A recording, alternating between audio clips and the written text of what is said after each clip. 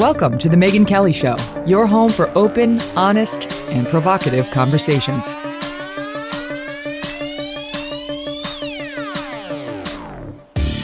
Hey everyone, I'm Megyn Kelly. Welcome to The Megyn Kelly Show. Another week, another criminal indictment of former President Donald Trump, and yet again it comes on the heels of bad news for Joe Biden. 3 indictments now since March, and we are going to dig into this one today with a whole host of guests to look at all the angles. We have the best guests today, from the legal to the political to the media coverage.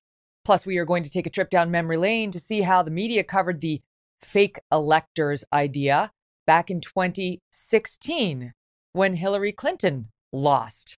It's absolutely incredible, and we've got the receipts. Later today, I'm going to want to hear from you. So I hope you listen to the show, and I hope you're fired up to call in, because I would love to get some callers on at the end of the show today with how you are reacting and feeling in the wake of yet another indictment against the GOP frontrunner for the Republican nomination. But we begin today with one of the people I turn to whenever there are big legal stories, and that is Andy McCarthy of National Review. He's a former assistant U.S. attorney. He's a best-selling author. He's got his own podcast, which doesn't come out nearly often enough, but usually on Fridays. And he's with us now on what really is a historic day. Andy, great to have you back. How you doing? Megyn, it's a pleasure. I'm doing great, and I'm even greater now. I'm like, thank God for you, because you knew this was coming for a long, long time, and you've been preparing people like me who listen to you avidly for what to expect, and you nailed it. Your overall thoughts from what I've read seem to be, this is a political hit job. This is not a legal masterpiece, as some on the left are describing it. But you tell me, how do you see what Jack Smith filed with this grand jury last night?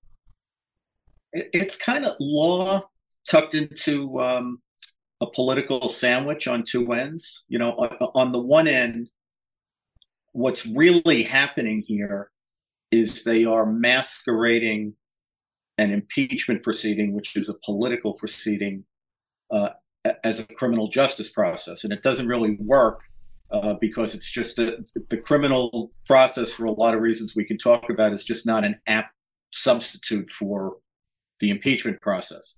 And then on the other end, Megyn, I think what they're doing is, and this is blatantly political, they're going to try to push this to trial in the run-up to the 2024 election.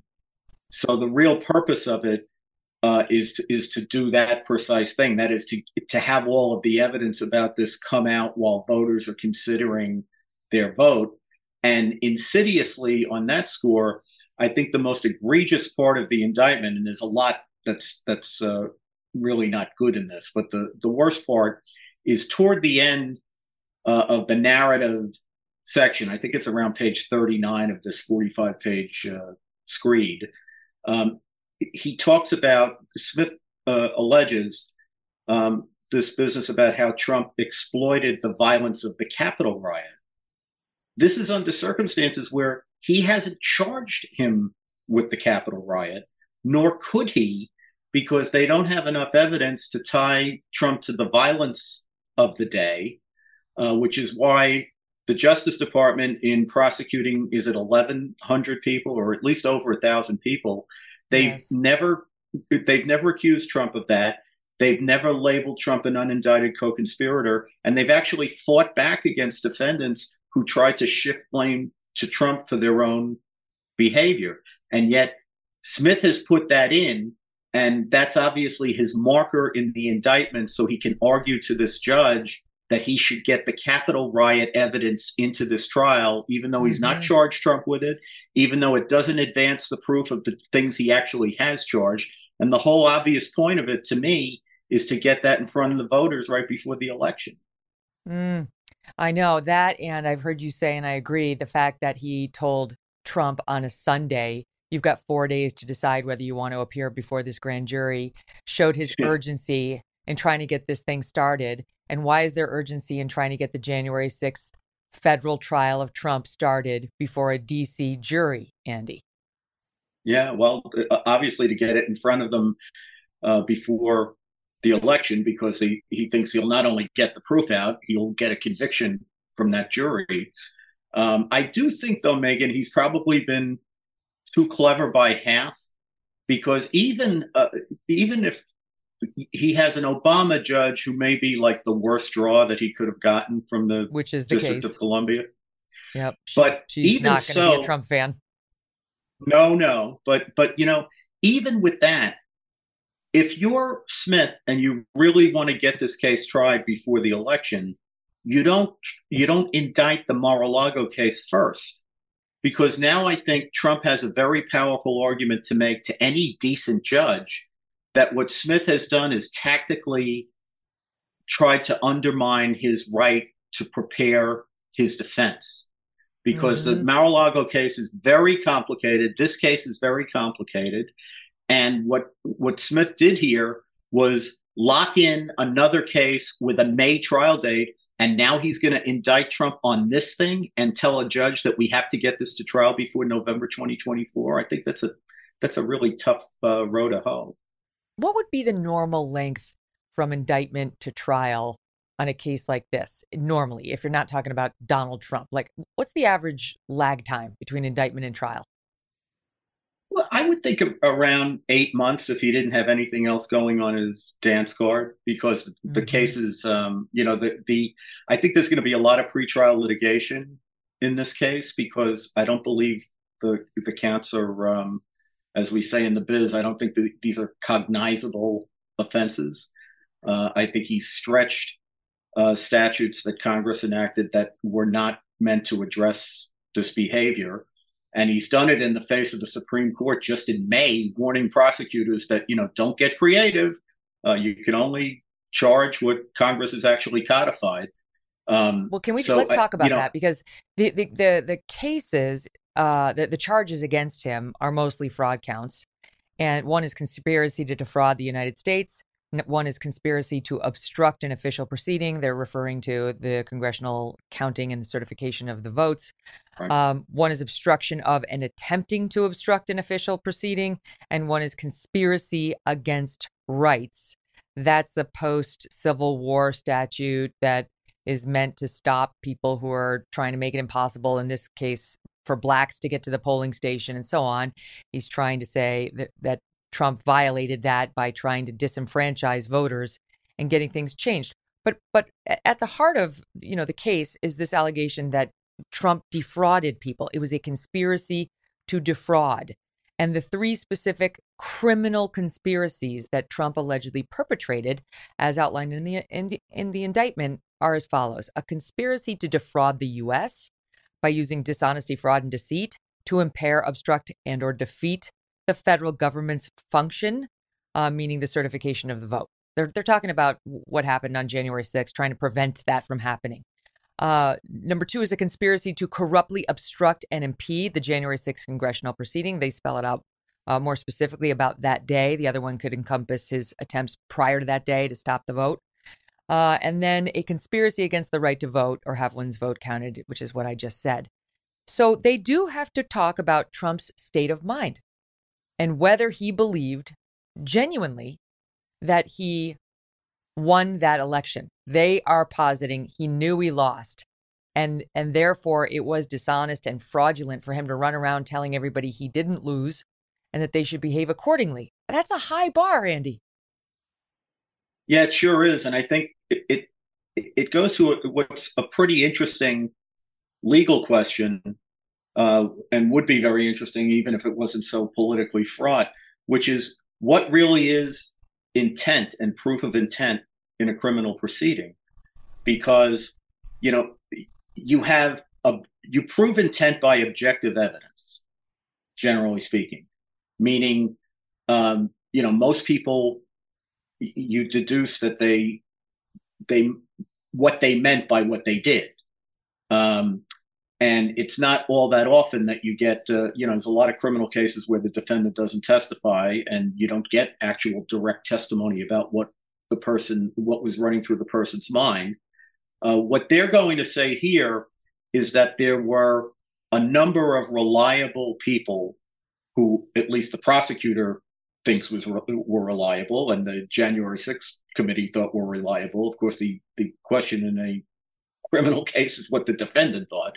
But they have a lot of people like, Bill Barr and uh, some people in the intelligence community, some other people who were around Trump and in the know, who told him that there was not material fraud that could have overturned the election. And I think what Trump is going to come back and say is he was hearing a lot of other things from a lot of other people. He Right. says, in fact, that he intends to relitigate whether there actually was fraud. I think, Megan, frankly, by the end of this, if Smith actually does get this to trial, Trump's going to talk about this on the campaign trail so much that by the end of this exercise, there will be more people in the United States who believe the election was stolen than currently there are. I agree. I His think that'll his be the upshot of it. Jack Smith's examples of how he knows Trump knew that he lost the election. Page 7, Trump knew that these representations were false, are as follows. The vice president told the defendant he'd seen no evidence of outcome determinative fraud. The senior leaders of justice, appointed by defendant, told the defendant on multiple occasions that various allegations of fraud were unsupported. The director of national intelligence disabused the defendant of the notion that its findings regarding foreign interference would change the outcome of the election. The Department of Homeland Security, Cybersecurity and Infrastructure Security Agency, or CISA, put out a statement that there was no evidence any voting system had been compromised. Okay, that's fine. So what they're basically saying is you had to believe them. You must have believed them, as opposed to the reality, which we know anecdotally, which is Trump more than likely did not believe any of those people. It appeared to us all that he believed Rudy Giuliani and Sidney Powell, his lawyers, who were telling him they had fraudulent examples, be it at voting stations or at Dominion voting machines, and that they were going to release the Kraken. And that's what Trump wanted to hear and wanted to believe. So, like, we're now at the point where you have to believe certain officials over other officials, including your own lawyers, or you're a criminal? Yeah, well, I love the way you frame that, because as you were saying that, I'm thinking philosophically, and you could see where this would be just up somebody like Jack Smith's alley. But what we're talking about is, do you believe the elected official who the public actually elected to vote, or do you believe the administrative state? And as far as a lot of Right. people in this construct are concerned, if the administrative state has spoken, nobody gets to countermand that, even the elected official. But that's an interesting point for a political science class.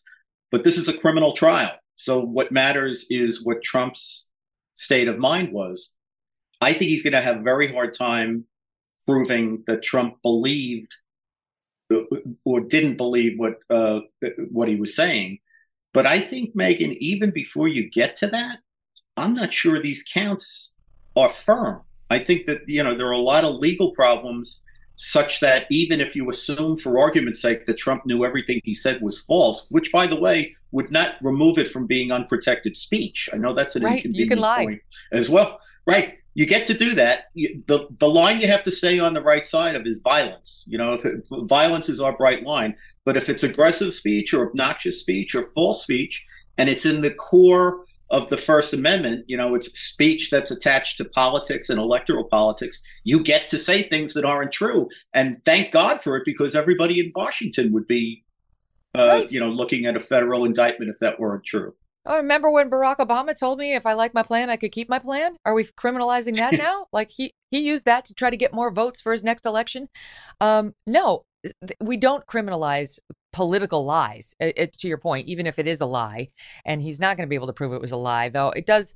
I do wonder whether he's got to prove it was a knowing lie or whether it was just a reckless disregard of the facts. Because if it's a defamation case, you can prove reckless disregard. I don't know in a criminal fraud case that you could get away with that, as opposed to just proving he truly knew what he was saying was false. I'm not sure, But that'll all be yeah, litigated. but the thing is, whether he's whatever his state of mind was, the objective has to be a crime. So you don't even need to get into his state of mind unless you can prove that the thing he did was criminal. And the Okay, so now problem with the case, but let me jump in on that. Let me jump in because so I get it. yeah, Because of course, you've been saying that in, I think, May, the U.S. Supreme Court issued a ruling or a pair of rulings one ruling involving two guys from the Cuomo administration in New York, Andrew Cuomo's administration, that speaks directly to this and speaks to these statutes and says, when you're trying to, it's one thing if you're trying to criminalize speech that leads to a fraud, a financial fraud, like, hey, give me your $1,000 and I promise I'll give you this ointment that's going to take away all your problems. The snake oil salesman thing. But it's very different to try to use these traditional federal fraud statutes to criminalize politics. Right. Yeah, that's exactly right. I mean, what the court said, I think, Megan, for these purposes, is two things that are crucial. One, to the fraud count, and one, a greater point about what the job of prosecutors is. On the fraud point, what the court emphatically said, and I should point out to people, this is not a 5-4 decision. This is basically a unanimous decision by the Supreme Court. It's a very one-sided, it's a pair of decisions, but they're very one-sided on this point. But what they pointed out is, and this is a textualist Supreme Court now, right? So it's a little bit different from the freewheeling days of the mid-20th century. What they say is what fraud meant when it was enacted into federal law in the 1870s is what commonly people think fraud means, which is a scheme to swindle people out of money or tangible property, period. Now, what happened in the progressive era was that lower courts and prosecutors applied fraud or stretch fraud to cover deceptive schemes that undermined the government's legitimate functions. So, for example, Mueller prosecuted Paul Manafort on one count of conspiracy to defraud the United States on a theory that because he hadn't registered as a foreign agent, he had undermined the government's ability to have a comprehensive registry of government agents. The inconvenience for Mueller was Congress hadn't enacted a conspiracy statute like that. He's like, no problem, I'll just use fraud. So what the Supreme Court is telling prosecutors in May in these two cases that we're talking about is you can't do that. This whole idea that we can stretch fraud to mean somebody's idea of good government has been undermined is not something that prosecutors have it in their bailiwick to do. What the court has said is that Congress, if it can enact a clear, non-vague statute, can criminalize it, but prosecutors don't get to make it up as you go along because criminal statutes have to be sufficiently clear that a person of average intelligence knows what they forbid. Right. And if you start with these vague concepts, you can't know what the law is. Progressives like that because then the threat of prosecution hovers over everything. And what the court is saying, they don't get to do that. They have to be clear. And that's really, I think, you had Donald Trump getting the advice of counsel. You can say what you want about the counsel, but getting the advice from Giuliani and who was then Sidney Powell, a respected Third Circuit appellate attorney who had a very good winning record, telling him, not to mention the John Eastman letter, telling him, this is all available to you. This is the way we can challenge it. This is the fraud that we see. These are the legal claims that we have and that we still think are viable. And even in the statement that Trump put out yesterday on Truth Social, Andy, he says, among other things, referring to himself in the third person, President Trump has always followed the law and the Constitution with advice from many highly accomplished attorneys. So he's going to go in there and say, these statutes were not meant to encompass anything I've done. And by the way, I relied throughout on the advice of counsel. And wouldn't this in the normal case just result in motion practice, a motion to dismiss this whole case that a nonpartisan judge would have to seriously entertain? Megan, I think that's not only true, but what you've just described takes us directly to the second thing you want to talk about, which was the obstruction count, those two counts that you described earlier. Because what in effect they do in the obstruction count is try to criminalize a frivolous legal theory. And I've been telling people that when I was a prosecutor, defense lawyers are very creative people. If a frivolous legal theory is a felony now, I could have indicted 5 of them a day when I was a prosecutor. Right. That's half of what lawyers do is offer BS legal theories to their clients. You must have dealt with better lawyers than I did. I would say it was more than half, but yeah, that's just me. But I just, look, think of whatever you want to think about Eastman's theory. I've always thought it was cockamamie, this idea that like the vice president can invalidate votes. On the other hand, when John explains it, it's like one of these things where, you know, he's sufficiently persuasive that it's like a 5-part theory. And you hear the first part, you go, yeah, okay. And the second part, yeah. And by the end of the rainbow, like the vice president is canceling out the election. So somewhere along the line, it was fakakta. But in any event, our legal system has never criminalized bad legal theories. And I think it's just as dangerous, if not more dangerous, to start doing that now than it is to screw around with political speech, which they do elsewhere in this indictment, because people's ability to defend themselves when they're accused of things, whether it's criminally or civilly, depend on lawyers understanding that they're allowed to make fringy and creative legal arguments, which every now and then turn out to have persuasive force. You would have thought a year ago, if I argued that Roe versus Wade was unconstitutional, that was frivolous until it wasn't, right? So every now and then, you have to argue against a precedent. And it may be a long-established precedent, but if it's wrong, it's wrong, and you get to make that argument. And our legal system has always figured that the best way to deal with frivolous legal arguments is to make better legal arguments, not to criminalize them.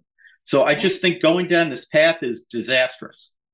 And it's like not even, I mean, they are criminalizing the lawyers. Rudy Giuliani and John Eastman appear to be unindicted co-conspirators, yet to be indicted, almost certainly will be. But the client, the client for listening to the lawyers and enacting the scheme, and not for nothing, and we're going to get into this a little later, but this whole, let's get the electors to sub out, the ones who have been designated and are going to go in there and vote for Biden. Let's sub them out and get new ones who are going to vote for Trump. Let's sub them in. This has been pushed for by Democrats election after election after election, saying the electors need to disregard the actual vote. Do what's right. That's written into the Constitution, that you don't have to just follow what the popular vote is. Use your discretion. It was all well and good when George W. Bush was reelected back in 2004. It was all well and good when Hillary Clinton lost to Trump in 2016, Andy. But now, because it's part of a Trump/Trump lawyer scheme, right? Like, let's get the electors to do something else based on the fraud and the shenanigans we're seeing. Now it's this unprecedented thing that has to be criminalized. Jack Smith has got to get involved. And we're all just going to pretend that the Democrats didn't push for this time and time again when they were on the losing side. Oh, that's totally right. And, look, if you strip out the Capitol riot, which is very hard to do, right? Capitol riot is the prism through which we see all of this. And by the way, Smith is banking on that, right? He absolutely wants you to see it that way. That's why he put the stuff about the Capitol riot into the indictment, even though he didn't charge it. But if you could strip it out, what Trump did, maybe in degree, but in kind, it's no different from what Jamie Raskin did in 2017 when he got up, even though it was against the rules, because he didn't have a senator to sign on with him, so he knew it was lawless. And he claimed that Trump's electoral votes in Florida, or was it Florida? I think it was Florida, shouldn't be counted. They should be invalidated. Completely lawless. But nobody's filed a felony indictment against Jamie, and he might actually have a state of mind defense. Actually, listening to him, but I think the other thing about this electors, if we could just splash a little bit of reality on this for a second, Megan. On January 6th, we were all whipped up for this proceeding in front of Congress. There had been a lot said about it in the lead up to it. I argued, I covered pretty closely the South to Steal stuff. It didn't do my heart any good to say, this is just nonsense, but it was nonsense from beginning to end. So we were all watching very closely about what they were going to argue on January 6th. But nobody thought there were alternative slates of electors. We've had occasions in American history where you had alternative slates of electors. Where a state like in 1960 in Hawaii, where they originally certified the slate for Nixon and then they certified it for Kennedy. I think that was the order. And Kennedy had submitted an alternate set of electors. Right. But the state had certified it. So that there was, you could actually legitimately say there were two slates of electors. Nobody thought that these people that Trump had come in and go through that exercise were actually legitimately state certified alternative slates. That was not going to come up in the argument. So if you talked to these electors, what they understood was they were not fake electors, they were contingent electors. So the idea was that if Trump succeeded in getting the legal process, whether in court or through the legislatures, to remand the election back to the disputed states, and then they could talk the legislatures into substituting their vote for Trump for the popular election for Biden, then those electors, if those things all happen, they'd be prepared to stand as a substitute for the electors who had been certified by the states. But nobody was arguing on January 6th that those were state certified electors. And in fact, Trump's position wasn't that those electors should be recognized. It was that the election should be remanded back to the state for further consideration. So I've always thought this thing was the biggest bunch of BS in a whole bundle of it that we have, because nobody believed that on January 6th. But it's right at the heart of Jack Smith's complaint. I mean, it's the biggest piece, I would say, of his complaint. It reminds me of electors. It reminds me of Trump during the Russiagate stuff, where they kept saying, remember when Trump said to, hey, Russia, I hope you're listening, because if you're listening, I'd like you to. I mean, at that point in time, the FBI had Hillary's server, for a couple of years. The thing was offline. There was no way it could have been hacked, but they put it in every indictment. Like Trump tried to direct Putin to hack and I'm sitting there thinking, I covered Russiagate pretty carefully there. I thought it was Putin who was giving Trump directions. You guys, I can't even keep up with what goes on here. Who's the puppet? Who's the puppeteer? All right, last question, because I got to go. So this judge is going to hate Trump, and she's not going to dismiss this case on the papers, I think, and I think you agree. So then it's going to go up to the D.C. Circuit Court of Appeals, which is a respected court, but I don't know that I like his chances there much better. And then it's going to go up to the U.S. Supreme Court, where he's going to have a much better chance of finding a reasonable panel. So how do you think this ends? That the judge says the case stands, the D.C. Circuit says we affirm that, and the Supreme Court says these are bogus charges, they're done. There will be no trial of Donald Trump on any of this. Yeah, I'd be interested to know what you think on this. What I've been straining my brain to figure out is there a way he can get this up to the appellate courts prior to trial? And I haven't come up with it yet. It's easy to come up with that with Mar-a-Lago, because that's all controlled by the Classified Information Procedures Act, which actually has provisions in it for appeal. This doesn't. So you run into the normal presumption that the case has to be tried before the district court to completion before it goes up on appeal. And I think Trump really needs to be able to appeal prior to trial. The dynamic, Megan, if this is as political as I think it is, it could very well be that Jack Smith basically said, I'm going to file these charges no matter how infirm they may be. I'm going to get a DC jury. I'm going to get him convicted, and then I'll dare the Supreme Court to reverse it. Mm-hmm. And that would only that happen. May be what he's up to. If they can't get an expedited hearing, that happens 2-3 years down the line. We're post November 2024, so the whole thing has worked the way they intend. Right. Andy McCarthy, you're brilliant. Thank you so much for everything you write and say. Follow him. Go listen to his podcast. Listen to him at National Review. Read Andy at National Review. You'll be a lot smarter, and you'll thank him and me for referring you. Thank you, my friend. Thanks, Megan. You're the best. Thank you. All right. Up next, our Trump indictment legal dream team is back to break this new one down, and we will play you a little soundbite of these lefties before and after on this issue of the alternate electors. Another indictment, another chance to hear from our lawyers on both sides who've been following this case very closely.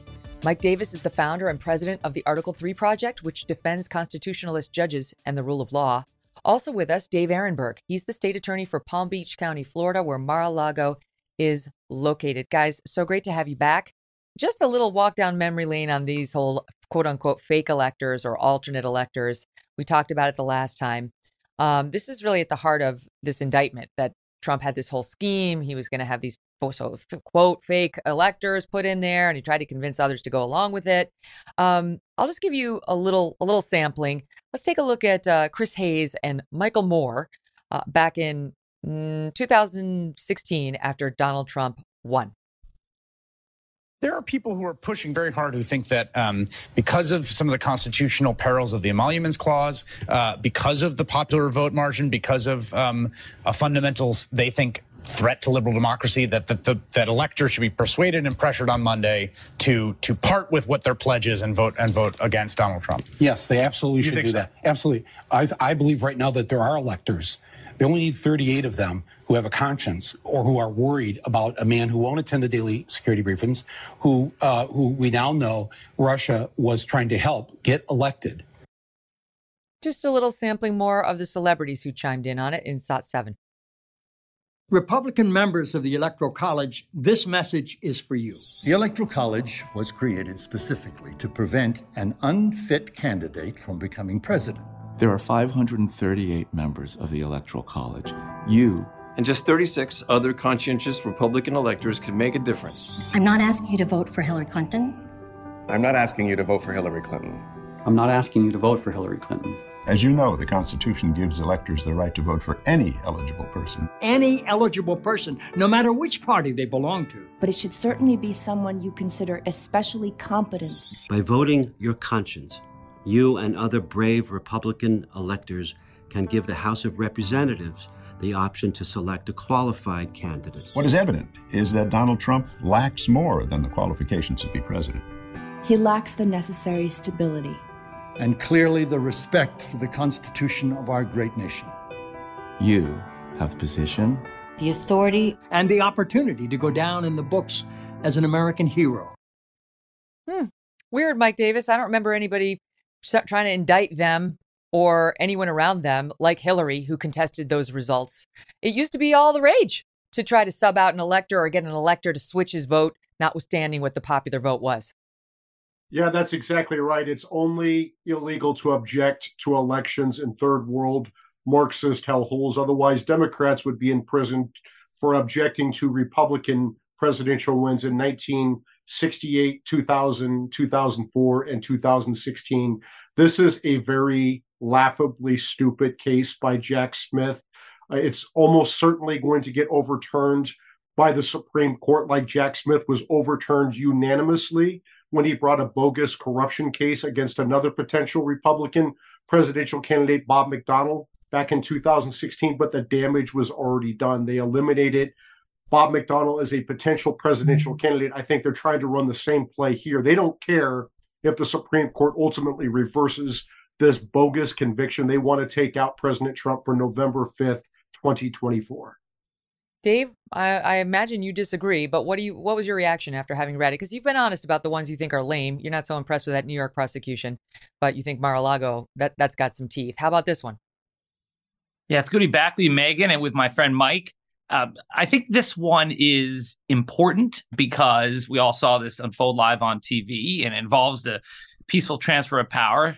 But I think as far as the strength of the case, I'd rank it third out of the four behind Mar-a-Lago documents, which to me is a lock solid case. The second, I would say we haven't seen yet, but I'm predicting it's going to be the Fulton County case because you have Trump on tape. That's going to be a very strong case under state law. But this one has some issues in that it does give Trump some defenses. And by the way, if I can I respond to the clips you showed from Martin Sheen and all those liberals? Please. Yeah.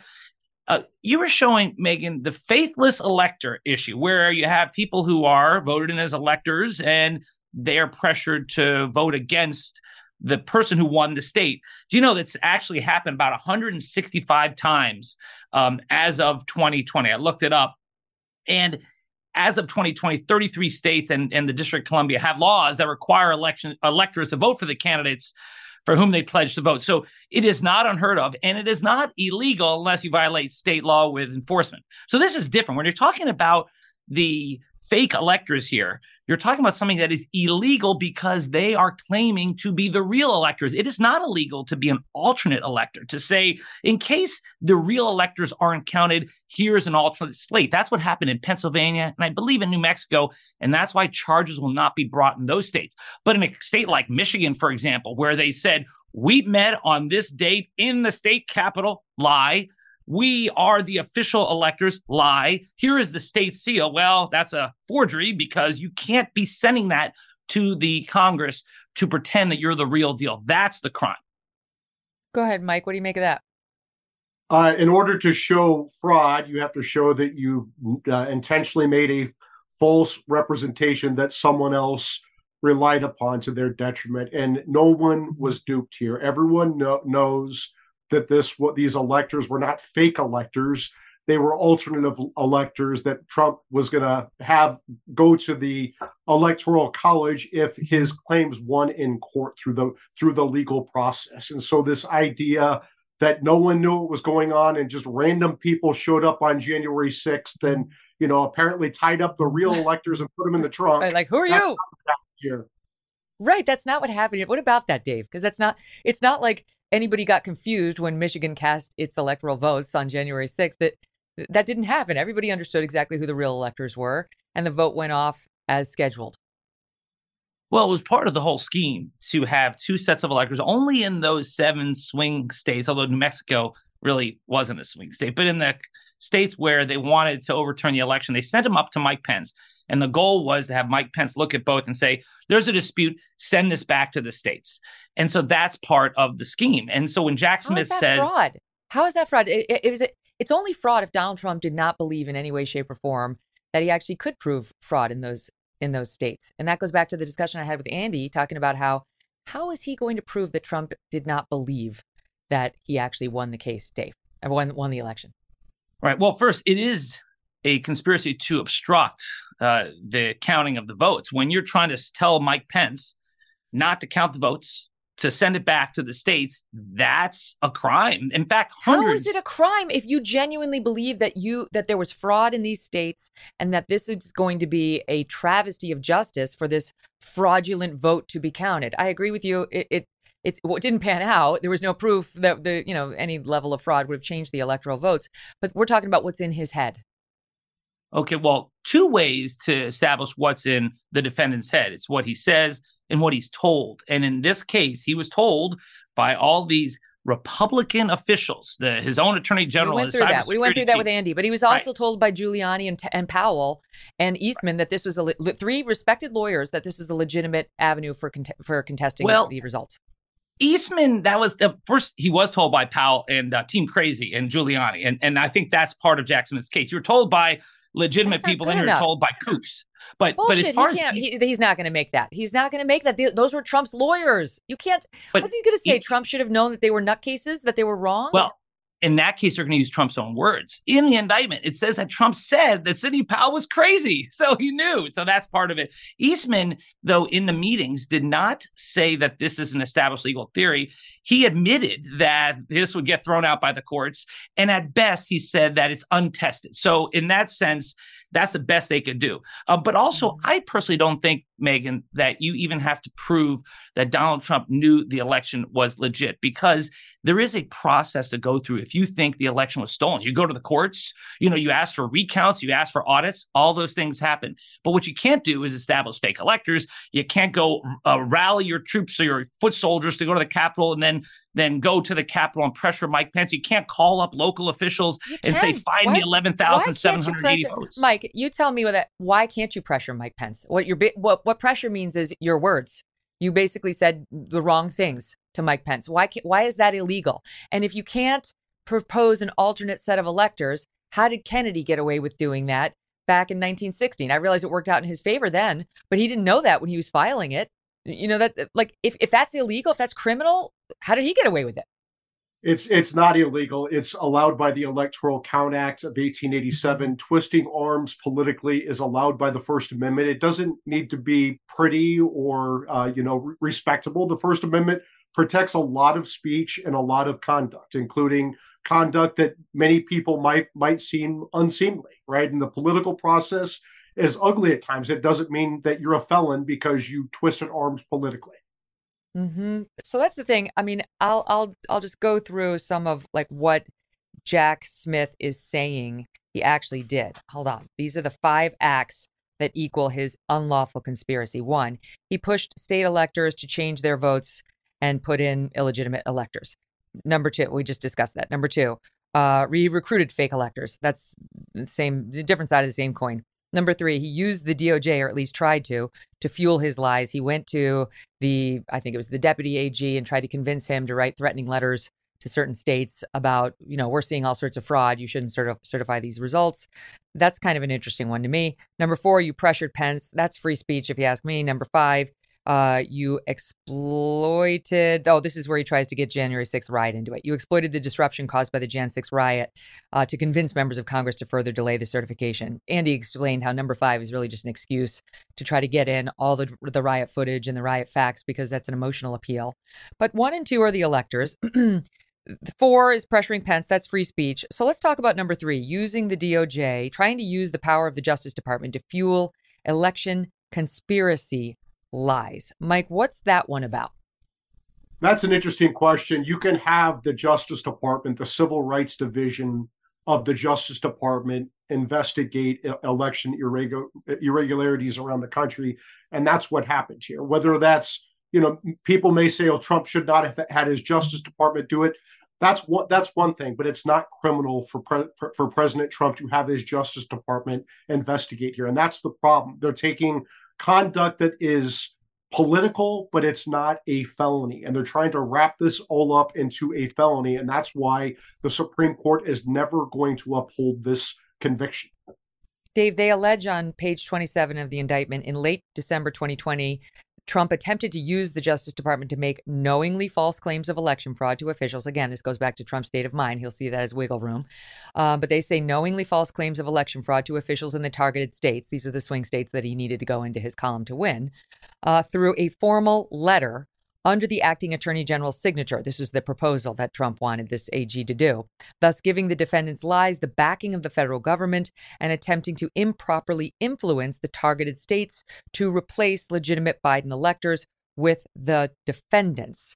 Now, let me just ask you back to this one, Dave. Is this illegal that he, let's say he did go to pressure the AG or the assistant AG at the time, and this, well, we understand he did because the assistant AG said, I'm not doing that. Is it illegal if Trump genuinely believed he should do it, that there had been fraud, that he was the rightful winner?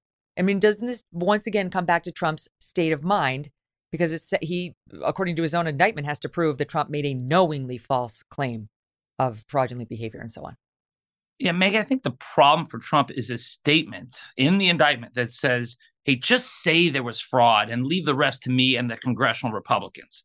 That's going to come back to bite him. Now, if that was it and he can get on the stand and testify that he honestly believed the election was stolen, he'd have a shot. But is he really going to testify? I think Jack Smith's got him in a trick bag here, because to establish a state of mind defense, he's got to take the stand. His other possible defense is advice of counsel. He was relying on lawyers, whether it's Eastman or Sidney Powell. He's got to take the stand for that one, too. So that's a problem. But I do think that you and Mike have a point in that it will be harder, I think, to prosecute Trump for the DOJ matter than other things, because the letter was never sent. So the conspiracy was never effectuated. And that's a defense that, look, Trump ultimately rejected the letter. I think Jeff Clark is toast. I mean, he's the one who drafted the letter. He put lies in there and he's ready to go. Jeff Clark is the low-level environmental lawyer in there who was elevated by Trump because he went to Trump behind the backs of his superiors to say, hey, name me. Yeah, DOJ, name me acting AG, and I will send this letter to the states saying you got to redo it because there's fraud in the election. And so his superiors found out about it and said, stop going around our backs, stop talking to the boss, and hey, yeah, right. And we're not about to be fired by an underling. That's actually in the indictment. From the environmental group. In fact, Eric Hirschman said, Eric Hirschman said, hey, you know what? Go back to where you belong. And if there's an oil spill, we'll call you. So he's now unindicted co-conspirator number 4. Just as a quick FYI, Are these unindicted co-conspirators like Giuliani, Powell, Clark, and others, Eastman, we don't know who the last one is. Are they going to be indicted co-conspirators soon, do we think, Dave? Yes, I think they will all be indicted. The reason why Jack Smith didn't indict him now is that he wants this thing expedited. He knows that if they added the other 6, it would slow things down. He wants this case tried before the election.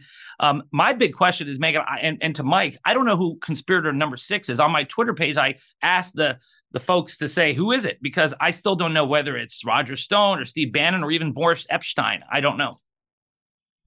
Yeah, I don't know either. And I mean, we'll find out. But Mike, the other thing that the left is loving about the indictment is there's an allegation for the first time, I think this is new, that Trump said to Pence, and very clearly Pence cooperated with this indictment and with Jack Smith. That's, if one thing's obvious from this indictment, it's that he makes a hero out of Mike Smith in these papers. That Trump allegedly said to Mike Pence, "You're too honest. You're too honest," to the vice president. I don't know. What do you make of that statement? I think that Jack Smith is, it shows that Jack Smith's indictment is very political. He's trying to divide and conquer the Republican Party here. He's meddling in the Republican presidential primary. He's meddling in the general election. And let me just jump in and defend Jeff Clark really quickly here. He was the assistant attorney general in charge of a litigating division at the Justice Department, a Senate confirmed official, a very senior official. And, he works for the attorney general. He also works for the president of the United States. And so as a lawyer working for the president of the United States, if he asks you to look into a legal matter, you do it. And that's what you're supposed to do as a political appointee and an attorney. And I would say that any allegation that Jeff Clark did anything illegal here it's not going to bear fruit when this trial's over. Well, it's pretty extraordinary to see we've got now 4 lawyers who are about to be indicted, 4 lawyers who, as Andy was pointing out, came up with novel legal theories and, even fringy legal theories. But we're all in a lot of trouble, guys, if the lawyers get indicted now for fringy legal theories to try to get around, the thorny issues that they're trying to navigate for the first time. I mean, it's just, the whole thing makes me very uncomfortable. I mean, certainly they're indicting a former president and the leading GOP contender, but all of his lawyers who are trying to find novel ways, forward for the guy, that's a political matter. That's for us to say Trump behaved badly, the lawyers suck, I'm definitely not going to hire Sidney Powell. But is this really a matter for a jury, and what a jury it's going to be? It's not going to be a Trump-loving one. Mike and Dave stay with me for just a bit more after this break. We'll squeeze one in and then come right back. And don't forget, Julie Kelly's coming up too. She's like, there's nobody better on January 6th issues, and she's got a lot of thoughts on this judge. You can find the Megyn Kelly Show live on SiriusXM Triumph Channel 111 every weekday at noon East. Full video show at youtube.com/Megyn Kelly, or as a podcast for free wherever you get your podcast. Now that more than 600 shows in our archives. Check it out. Let's hear from Jack Smith and a bit of what he sounded like yesterday in his brief statement announcing the indictment. The attack on our nation's capital on January 6th, 2021 was an unprecedented assault on the seat of American democracy. As described in the indictment, it was fueled by lies. Lies by the defendant targeted at obstructing a bedrock function of the U.S. government, the nation's process of collecting, counting, and certifying the results of the presidential election. Since the attack on our Capitol, the Department of Justice has remained committed to ensuring accountability for those criminally responsible for what happened that day. This case is brought consistent with that commitment, and our investigation of other individuals continues. In this case, my office will seek a speedy trial and must emphasize that the indictment is only an allegation and that the defendant must be presumed innocent until proven guilty. Mike, what did you make of the full statement from Jack Smith and his push for, quote, a speedy trial? I didn't see that full statement in the indictment. What Jack Smith is trying to do is take a protest that was permitted by the National Park Service on January 6th. It got out of control. It turned into a riot. And Jack Smith is trying to turn that into some grand conspiracy that he's put in this indictment that is not going to hold up in court. And the fact that Jack Smith waited 31 months and Merrick Garland waited 31 months to bring these charges. And now all of a sudden they want a speedy trial before the November 2024 election shows what this is all about, which is election interference. Dave, he tries to get January 6th in this indictment so that he can show the videotapes and he can blame the riot on Trump. And this is what he says about it. Only really the final few pages of the indictment are even about January 6th. And he writes, beginning at 11:56 a.m. that day, the defendant made multiple knowing false statements integral to his criminal plans to defeat the federal government function, obstruct the certification, and interfere with others' right to vote and have their votes counted. The defendant repeated false claims of election fraud. He's talking about his speech. He repeated false claims of election fraud. How is it unlawful for Trump to say what he wants to the crowd of people that was out there? He gave false hope, Dave, that the vice president might change the election outcome. What the hell are we criminalizing here? And directed the crowd in front of him to go to the Capitol as a means to obstruct the certification. He did nothing of the sort. He did not say that. I mean, he's taken some real liberties here, Jack Smith, and I would argue undermining his credibility with this paragraph. What do you think? Well, I think it's important to know he did not charge insurrection or incitement of a riot or seditious conspiracy, because that would really run into serious First Amendment issues. And I think he knew it would be very difficult to prove that. But you can still charge under obstruction of an official proceeding because hundreds of the actual rioters were charged with that. So what Jack Smith is doing is saying, hey, if hundreds of, in fact, over 1,000 people have been charged and hundreds of them have been charged with obstruction, then the leaders can be charged too. You don't have to be in the Capitol that day. And I agree with you that his words are, well, that's his not true. words. If Trump said, you go over to that Capitol and you stop that certification right now, you go in there and you make sure that doesn't happen, you were good. But what he actually said in that speech does not get to Trump directed it. Trump, where's the line? Directed the crowd to go to the Capitol as a means to obstruct the certification and pressure. Like that's too much of a reach. Megan, it's more than his words at the rally. Jack Smith quotes him in the White House refusing to call off the dogs, saying, and there's some new information that we weren't aware of before, where he looked in glee with this, like he was approving of this and refused to do his duty to say, hey, guys, leave, stop doing this. It's like he approved of it. That's a political matter, Dave. That's a political matter. He sat there. He did nothing. Why would you put him back in the Oval Office, members of the American electorate? That's not, it was criminal for you to sit there and watch this? How? That's not a crime.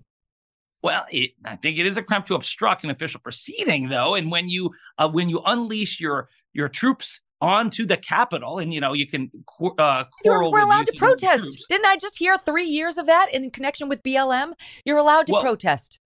But when you see them committing violence and you refuse to call them off and you act approvingly of them, yeah, that'll get you to obstruct. He's not their daddy. No, I don't believe you're too smart. You know this isn't true. You're just arguing. When you combine, but Megan, when you combine all that with the plot, with the fake electors, with the DOJ, with calling local officials, when you combine all that together, that's what gets you obstruction of an official proceeding and conspiracy to defraud the United States and the other crime of conspiracy to deprive people of their voting rights. I do not believe for 1 second that Trump was upset by what he saw on January 6th. I will concede that point. I bet he was sitting there in the Oval like, good.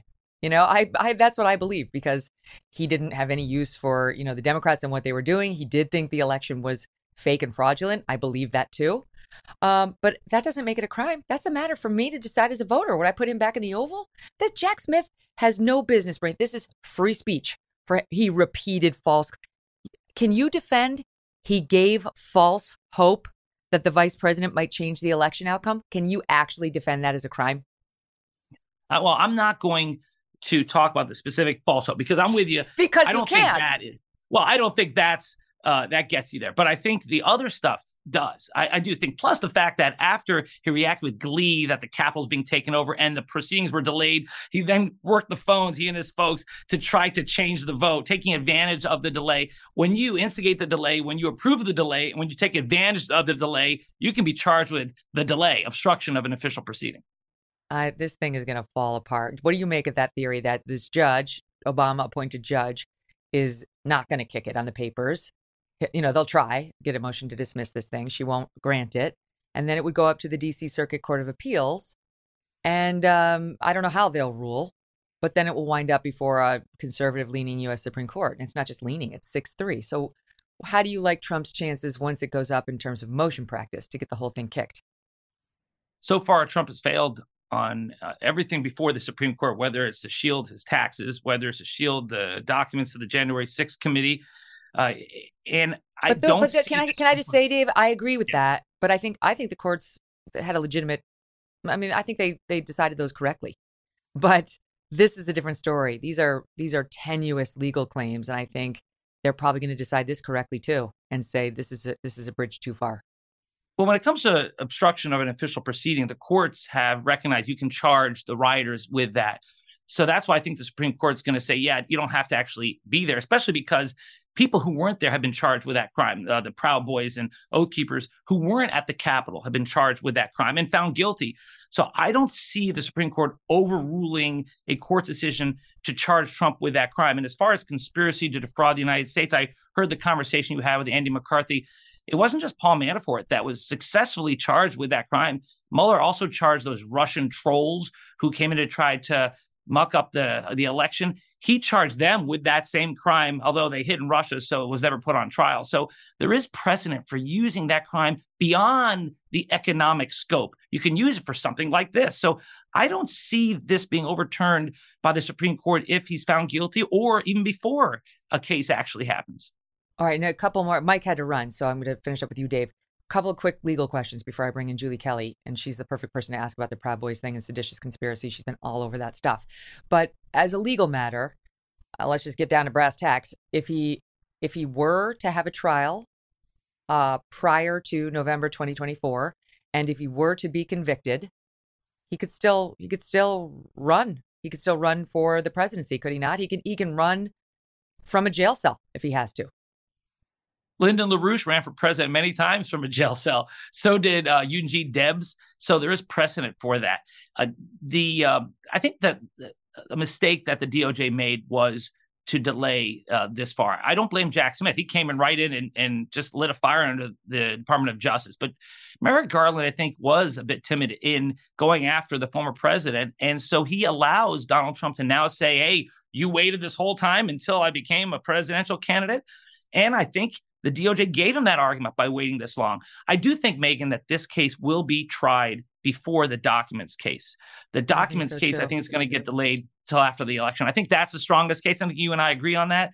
This case is not as strong, but I think they've got a much more favorable jury panel in Washington, D.C., where Trump got only 5% of the vote. So if you're moving to dismiss, because I never practiced criminal law, so if you move to dismiss an indictment based on it failed to state a crime, all this is defensible on legal grounds that you wouldn't put in front of a jury, but you want a judge to decide. They'll do that right away, right? And will they allow that whole motion practice to play out before a jury ever sees this case, Dave? Or how will that go down? Trump will, and his lawyers will, challenge the sufficiency of the indictment on the fact that he'll say First Amendment grounds and these charges should not be applied to us. And it will be denied by the court. It'll go up to the D.C. appellate court. They'll deny it. And then it could go to the Supreme Court. They could make a ruling on it before. But, generally what happens is you go to the trial, you get convicted, and then you appeal it all the way up. I think in this case, because it's an issue of real importance to the country, that the Supreme Court could actually hear this. I don't think it's going to establish many delays, though, because I think they realize that this thing needs to get done before the election. Jack Smith didn't even indict the other 6 people because he wants this before the election. So I think that they will hear the sufficiency of the legal case before he gets put on trial. 3 of those justices were appointed by Trump. And the 3 conservatives who are not appointed by Trump are Alito, Thomas, and Roberts. Roberts, who knows, but Alito, Thomas, plus the 3 Trump-appointed justices. I mean, don't you think he's got a better than average chance of getting them to say this case is BS? Well, he lost every single case in the courts relating to the election fraud, and he lost before the Supreme Court pretty quickly. I think that this is heading to a 7-2 opinion where the 2 justices will side with Trump will be Thomas and Alito. His Trump's 3 justices he appointed to the Supreme Court have never ruled for him on any of these things, whether it's his taxes, whether it's sending documents to the January 6th committee, or whether it's election stuff. Well, that is an interesting prediction. My goodness. Okay. So is there, and just final thing, if he's convicted, I agree with you, this case is going to get tried before the Mar-a-Lago documents case, and it's probably going to happen before November 2024. So if he were to be convicted by this DC jury, which is not going to like him, under this DC judge who probably doesn't like him, does he go right to prison? Does he get to stay out of prison? Because we're talking about 20 plus years potentially on these charges. What happens then if he gets convicted? I thought Steve Bannon would go right to jail when he was convicted, but he was given another year and a half to appeal. So I can envision that Trump gets convicted and then stays out on appeal, and then the election happens, and then we are in uncharted territory. What happens then? Does he actually go to prison if he's elected president? I can tell you, if he's not elected president, he'll go to the Huskow or at least get house arrest. But this is so impossible to predict because we've never been through this before, Megan. Oh my God, this is alarming. Dave, always appreciate hearing from you. Thanks for coming on. And Mike Davis, thanks to you as well. He had to run, but appreciate both of these guys with honest analysis. But we were just joking in the break that Dave was just on MSNBC and Mike was just on Fox, and both of them come on together only here on the Megyn Kelly Show because we want to bring you both sides. It's a pleasure to talk to you, my friend. Thank you, Megan. Coming up right after this break, Julie Kelly. I am going to get to Julie Kelly. She is truly, I think she's the most knowledgeable person in America when it comes to January 6th, what's being done to the defendants, those 1,000 plus who have already been charged, the 1,000 plus that the DOJ is bragging it's yet to charge. In fact, she wrote a whole book on it. She writes Declassified with Julie Kelly on Substack and is the author of January 6th. Julie, great to have you back on the program. So I know you were listening to Dave Aronberg. What was your reaction to what he was saying? Well, we could spend our entire segment here unpacking what Dave said. But I will tell you, first of all, I don't think that this case will go to trial before the election for a number of reasons, which is, Megan, this is not going to be the first and only indictment in this case. In fact, there's reporting today that the DC grand jury is already looking at handing down indictments for those 6 unindicted co-conspirators who are listed in Jack Smith's indictment. As you said, I've been following January 6th now for 2.5 years. This is what they do. And you know this as an attorney. And we just saw this happen in the classified documents case last week, where Jack Smith brought a superseding indictment. He added charges to Donald Trump. He added a co-defendant. And what that does is it sets back the Speedy Trial Act clock. So I would suspect, Megan, that there will be at least 2 or 3 superseding indictments in this case. And eventually, Jack Smith, I believe, will bring seditious conspiracy charges against Donald Trump, those 6 conspirators, and possibly others as well. But why would he do anything, given that this is likely political? I believe that. I know you believe that. Why would he do anything to slow down the trial, which is much better for him if it happens right before the election and all the bad news is on the front page of the paper every day? And ideally, a conviction in his mind would be, on the paper before the election. Well, that's a really good question. And I think because they want for both of these cases, and then, of course, what's coming in Fulton County, Georgia, it will be death by 1,000 cuts. So it will be to override any negative coverage or anything happening with the Biden presidential campaign. This will be the focus of the media. And once the trial happens, then there will be appeals, et cetera. But as they continue to add charges, continue to add defendants, not just in the January 6th case, but also classified documents, this sucks out all the oxygen. A trial would be very dramatic. It will be extremely problematic for Donald Trump in Washington, D.C., as you just pointed out, not just the biased jury pool, but I'll tell you, you'd be hard pressed to find a worse judge for Donald Trump than Judge Tanya Chutkin.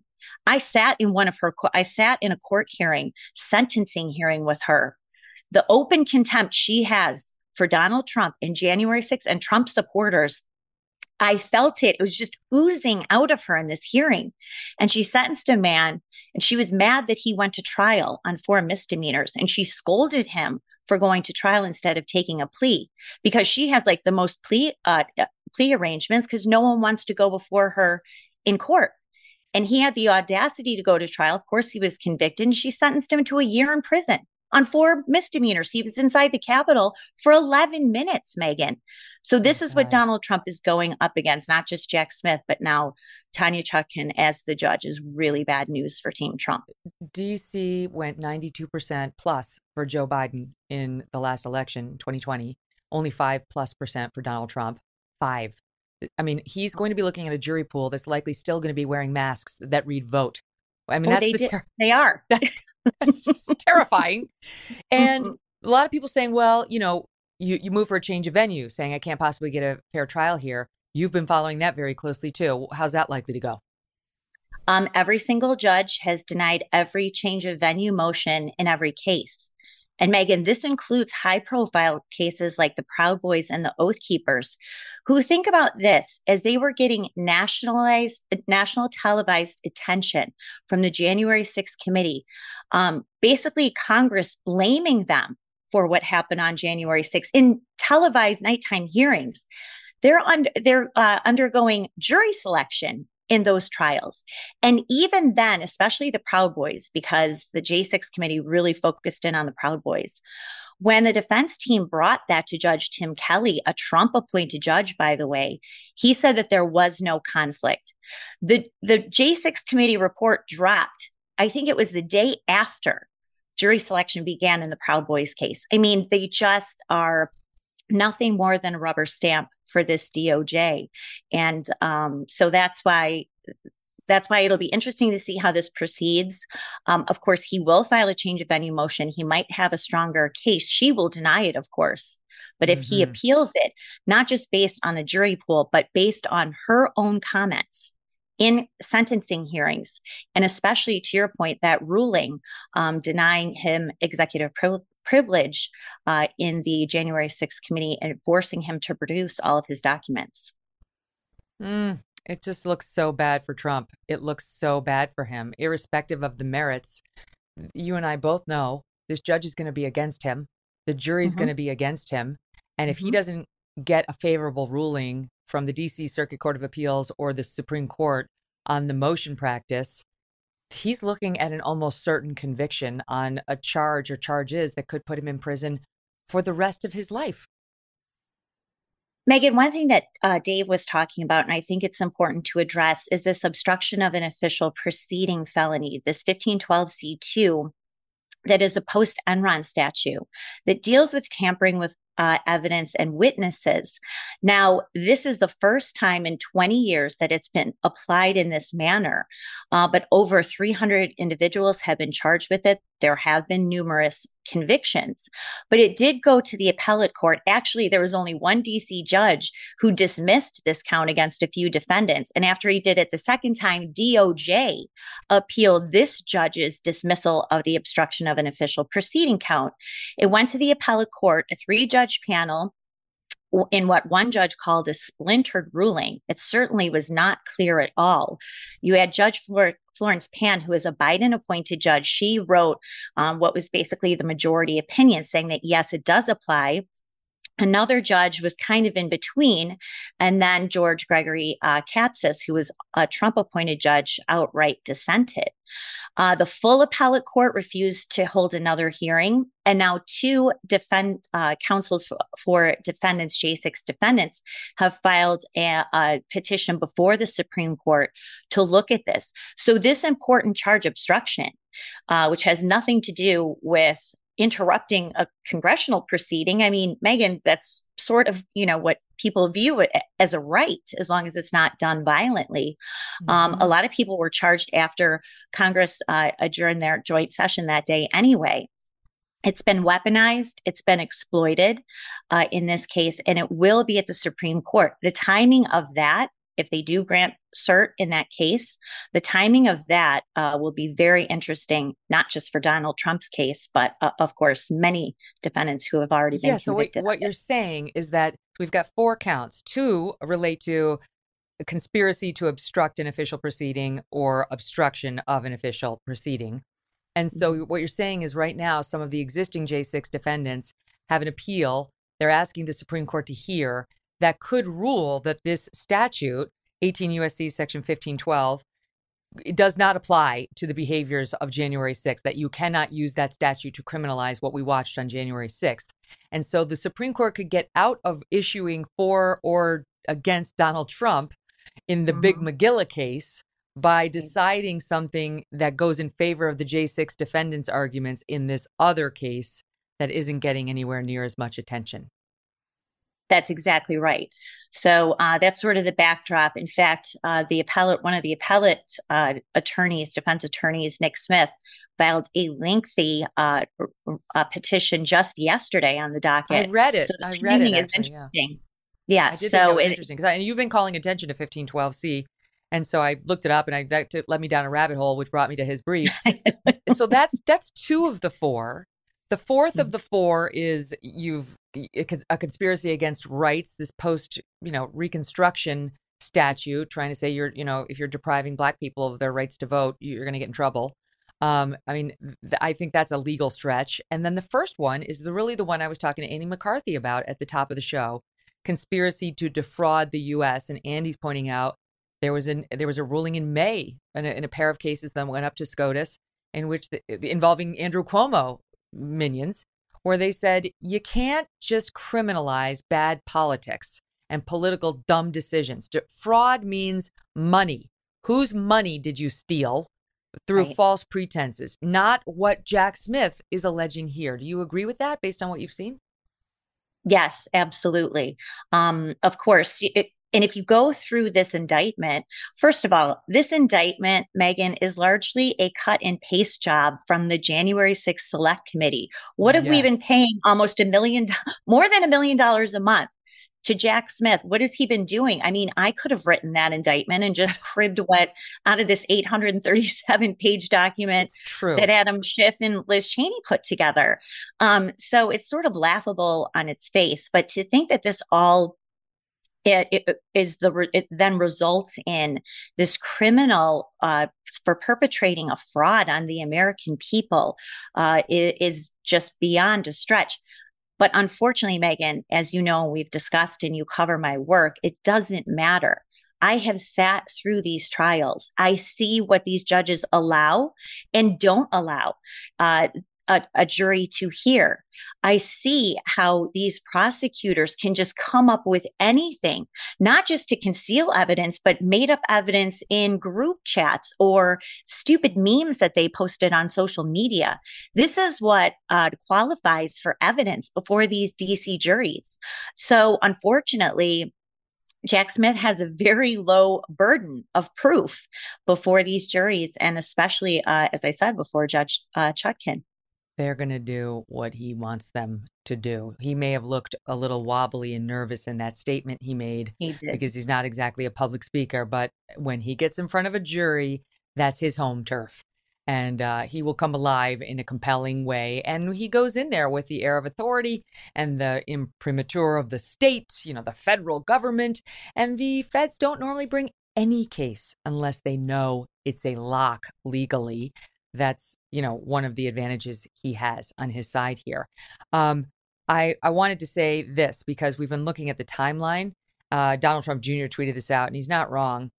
I don't know that Jack Smith is this reactionary. I mean, I think he's been on course to bring these charges for a long time. But tell me what you think of this. It's been circulating on Twitter. It was shared by Jr. June 7th, the FBI releases that document to Congress allowing Congress to see that 1023 form alleging that the Bidens took a $10 million bribe from Burisma. The very next day, Jack Smith indicted Trump in the Mar-a-Lago case. July 26th, Hunter Biden goes into court and rejects that sweetheart plea deal after it fell apart after the DOJ tried to give him blanket immunity from all future prosecutions. The very next day, Jack Smith added new charges against Trump in the Mar-a-Lago case. July 31st, Hunter Biden's former business partner testifies to Congress that Joe Biden was in on over 20 calls with his son's business partners and that Burisma execs pressured them to fire the prosecutor, which Joe Biden then did. The very next day, Jack Smith indicts Trump again, this time for January 6th. When you see it laid out like that, Julie, it's pretty chilling. Well, this sort of goes back to what I was saying, Megan, about Jack Smith not wanting these to go to trial before the election, because this is the perfect foil for any bad news coming out of not just the Biden campaign, but Democrats in general. I mean, this is going to be the squirrel, the pivot for the next, 14 or 15 months. And so this is a very useful tool. Let's keep in mind who Jack Smith is also. He worked at DOJ for years. He worked alongside Lisa Monaco for at least 2.5 years when Jack Smith was head of the Public Integrity Unit and Lisa Monaco was an assistant attorney general. They were together at Maine Justice for 2.5 years. Well, who's Lisa Monaco? She is now the deputy attorney general. She's the one who really launched both of these investigations into Donald Trump, which were then taken over by Jack Smith in November as special counsel. So he has a long history tied to, he worked in Obama's DOJ from August of 2010 until February of 2015. So he is not some independent prosecutor, Megan, as you know, who was just plucked out of, the middle of the hinterlands to take over this case. He is a political figure. He understands exactly what his mission is. And it's, to your point, what you just said and what Don Jr. just posted.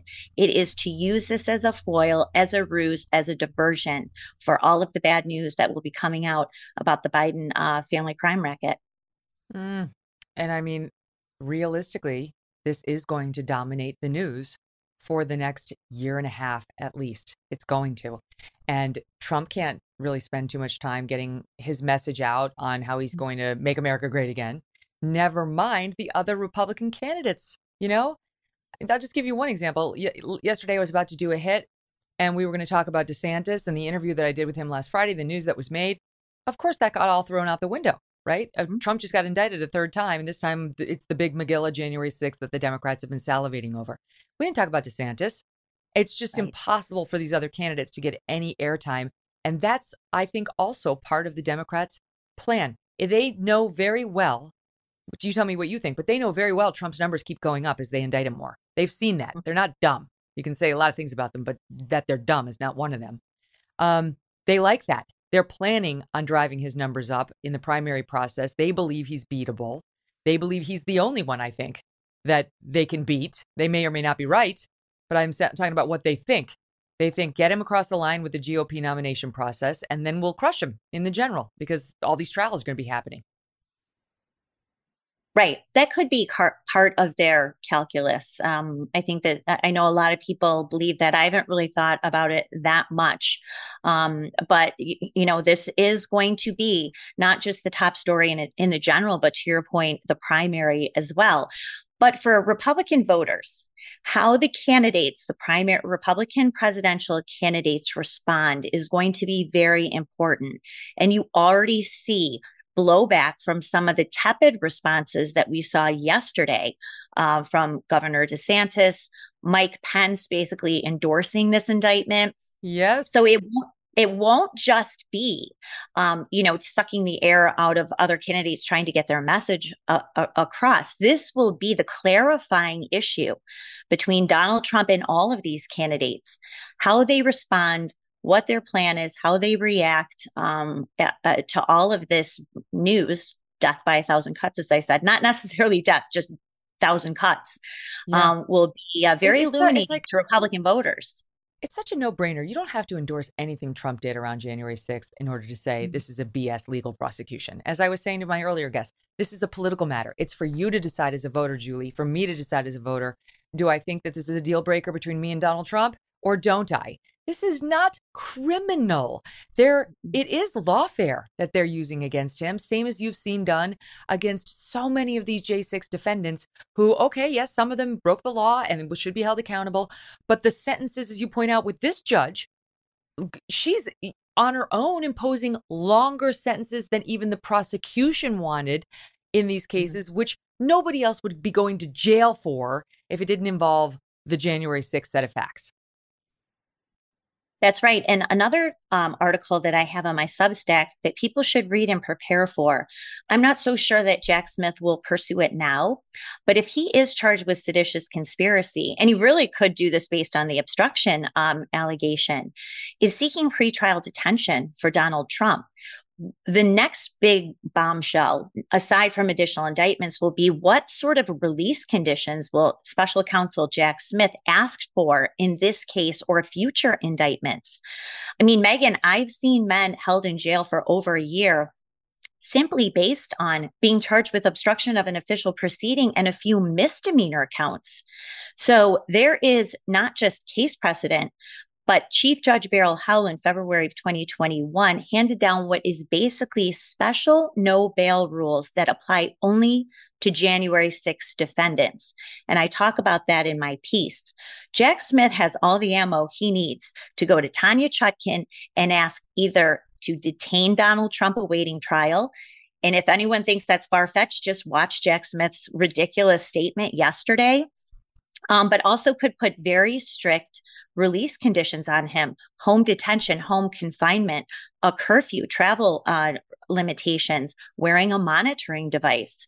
This is also where I believe, not just with this indictment, but certainly future indictments, if it is seditious conspiracy, that Jack Smith would ask for and he would get before this judge.